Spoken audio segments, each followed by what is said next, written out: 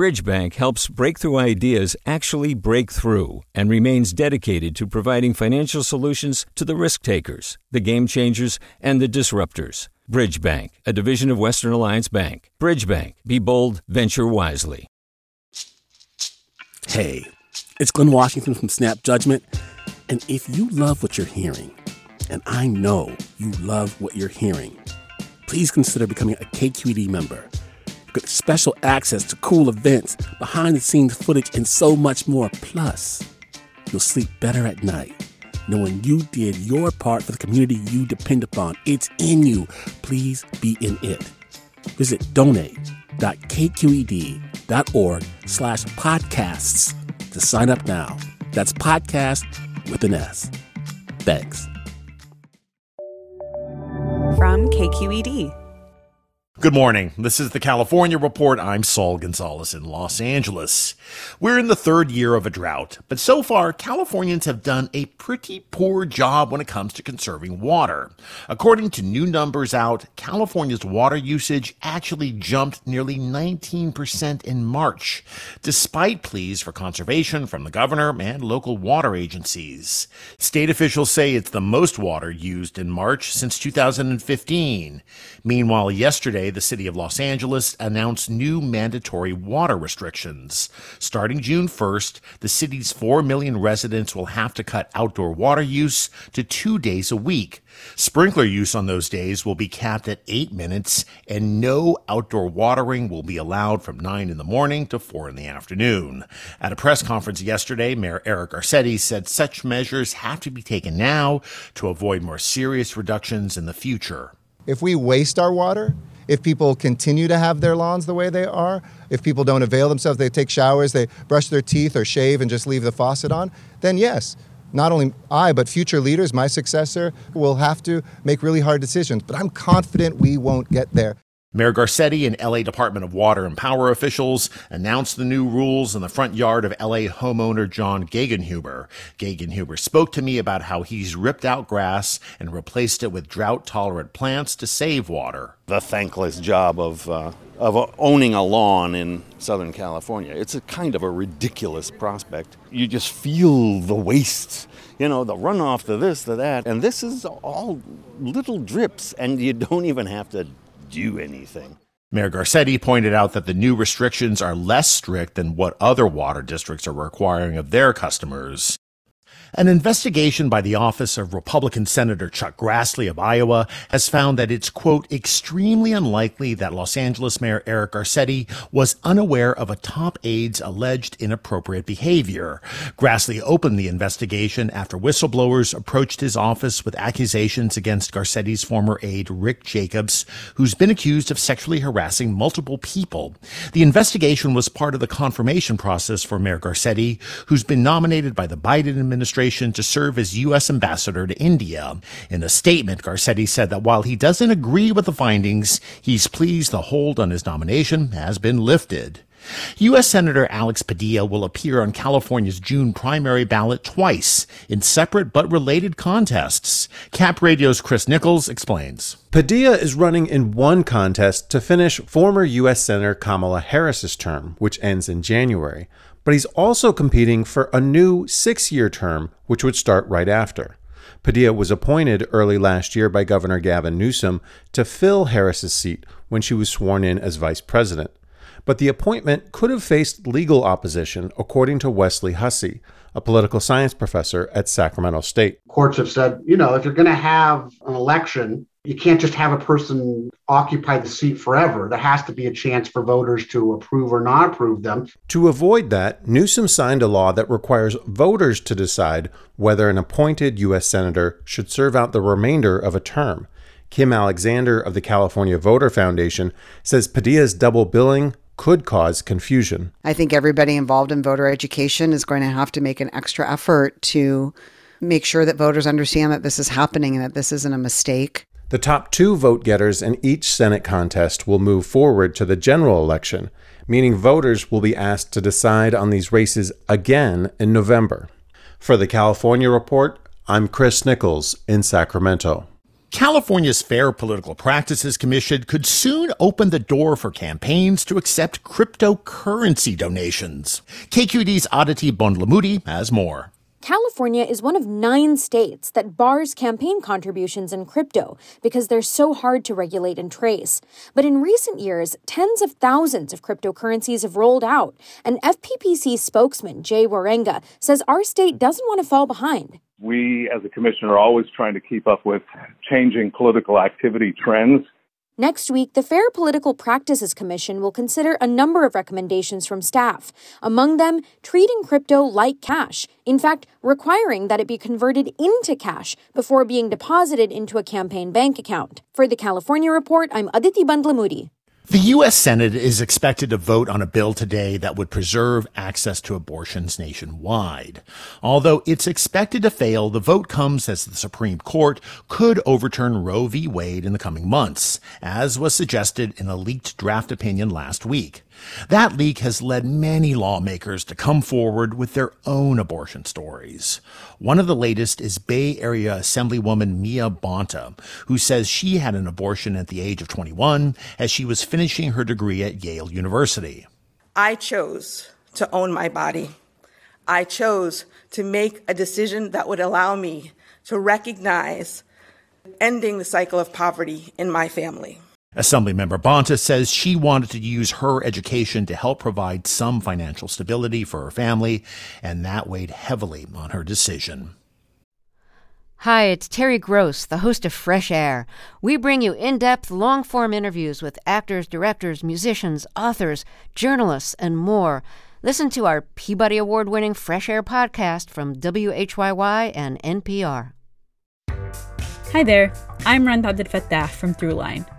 If you're listening to this podcast, you know that KQED produces exceptional storytelling that keeps you informed, inspired, and entertained.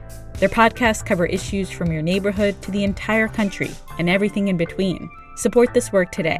You can help us continue to bring quality podcasts to your ears. Just head to donate.kqed.org/podcast. That's donate.kqed.org/podcast. Equality isn't perceived equally. According to a new study from UC Berkeley, historically privileged groups can see opening up pathways of opportunities for some less privileged people as harming their own access to resources. KCRW's Matt Gillum explains. This study, titled If You Rise, I Fall, comes from the Haas School of Business. It found many think of the world in zero-sum terms, even if that's not reality. The researchers did multiple experiments, including one centered on the failed 2020 ballot initiative in California that would have reinstated affirmative action policies. They found a majority of Asian and white participants, many of whom identified as politically liberal, perceived the measure as harmful to their access to resources, in this case college admission or public employment. Among the so-called in-group, the scientists say belief that the initiative would harm them was a stronger predictor of how people would vote than their political party or any other ideological variable. The research shows that even equality can be perceived as zero-sum, and the authors say that could have real-world implications in crafting policies meant to reduce disparities. For the California Report, I'm Matt Gillum. California has a whopping state budget surplus, an estimated $68 billion. But it's doubtful any of that money will go to fixing the state agency in charge of investigating wage theft. It's struggling with a backlog of more than 36,000 cases that stretches back years, as KQED's Farida Javala Romero reports. Maria is a single mother of 4. I met her at Strawberry Creek Park, blocks away from her apartment in Berkeley. KQED is not using Maria's full name. She's a domestic violence survivor, but that's not the reason she doesn't want us to use her last name. She fears that it might hurt her chances to get back $35,000 she says her former employer owes her. Maria worked at a restaurant for years as a dishwasher and cleaner, among other things. She says she often worked overtime, but wasn't paid for that. Her employer also stiffed her on her right to meal and rest breaks, she says. So she filed a claim with the Labor Commissioner's office back in July of 2018. She's still waiting for a resolution on her case nearly 4 years later. Meanwhile, she's fallen behind on her rent and she's afraid she'll get evicted. No creo que el Estado no tiene dinero, tiene suficiente dinero. ¿Por qué no trata de resolver este problema? She's heard of the state's budget surplus, and Maria wonders why the state doesn't seem to have enough people to process cases like hers in a timely way. It turns out there's a huge bottleneck of cases at the California Labor Commissioner's office. Some get settled early, but when employers don't want to settle, the case heads to a hearing. In 2019, for example, before the pandemic, there were more than 7,000 of these hearings held statewide. But there's only dozens of hearing officers. Today, there are 64 of these positions. The governor's office has proposed adding just 6 more this coming budget year. But 15 of the positions are sitting vacant. The agency is having a hard time hiring. And San Francisco Assemblyman Phil Ting, who heads the budget committee, says that means lawmakers are unlikely to give the agency any more money to hire more officers. Usually, if an agency has that many vacancies, you would not give them additional resources, because then instead of 25% vacancy, they'd have 50% vacancy. Ting says he plans to hold another oversight hearing in the fall. Yes, another hearing, as lawmakers have been told about this problem before. One issue, the agency has to get approval for every hire from the Department of Industrial Relations, or DIR, which has been especially slow, says Garrett Brown.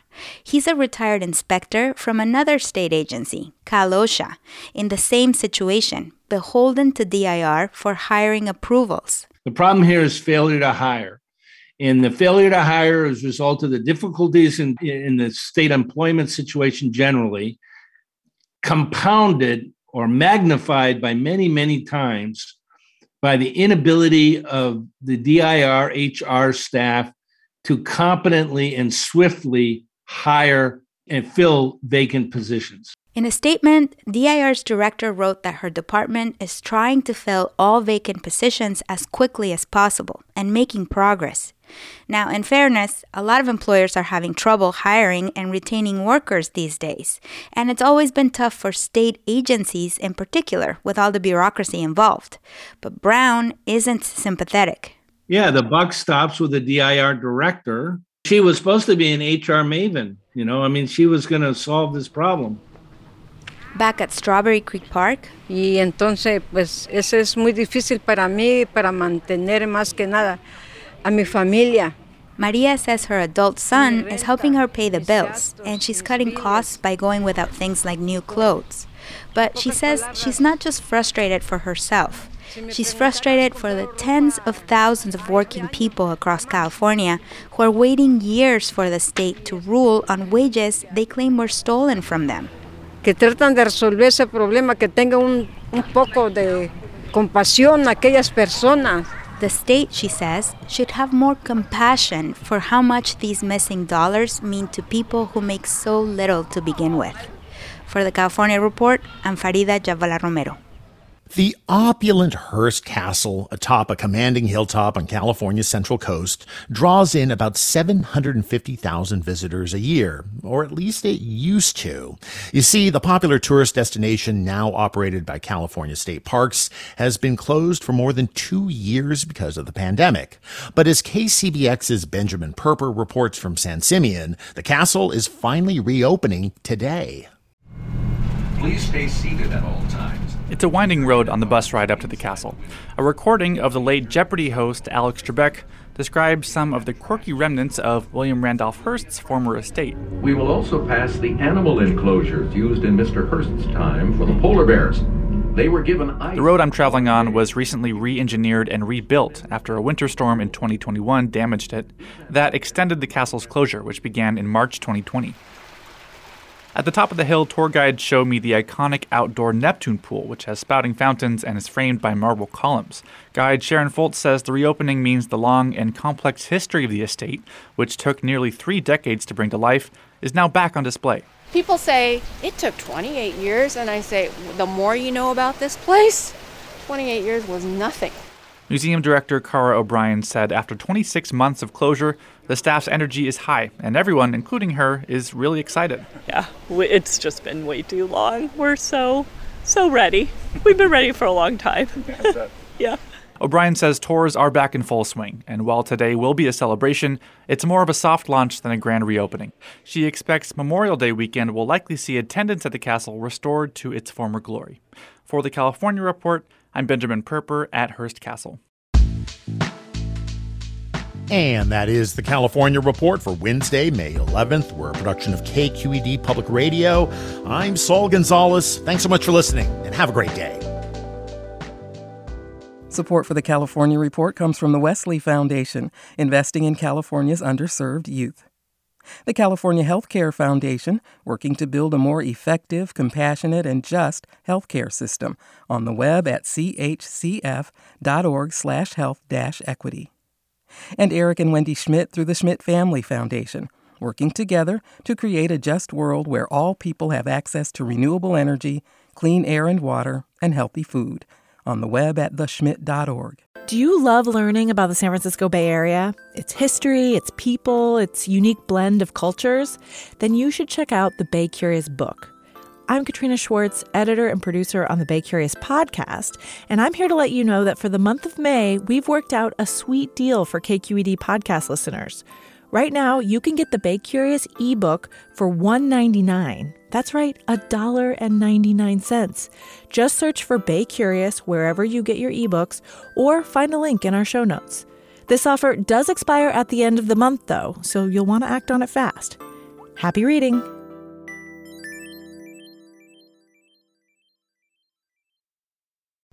Hey, it's Avery Trufelman, host of Articles of Interest, and I've got to say, I've been a fan of KQED ever since I was a little kid, and I would come out to San Francisco to visit my grandma. It was just what we'd always turn on every time we got in the car, every time we were making dinner and turning on the radio. It was always KQED.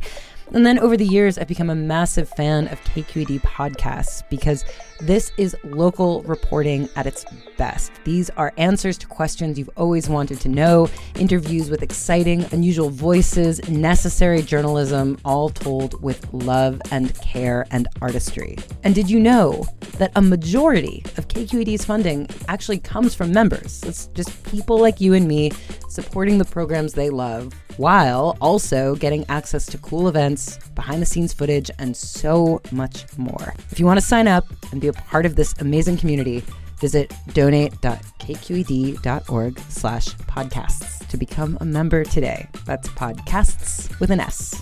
Thank you for listening, and thank you for your support. Hi, I'm Sasha Coca, host of the California Report magazine. Every week, we bring you stories about what connects us in the giant, diverse Golden State. Because what happens in California changes the world. I love this place. We were once seen as like the place to be, California.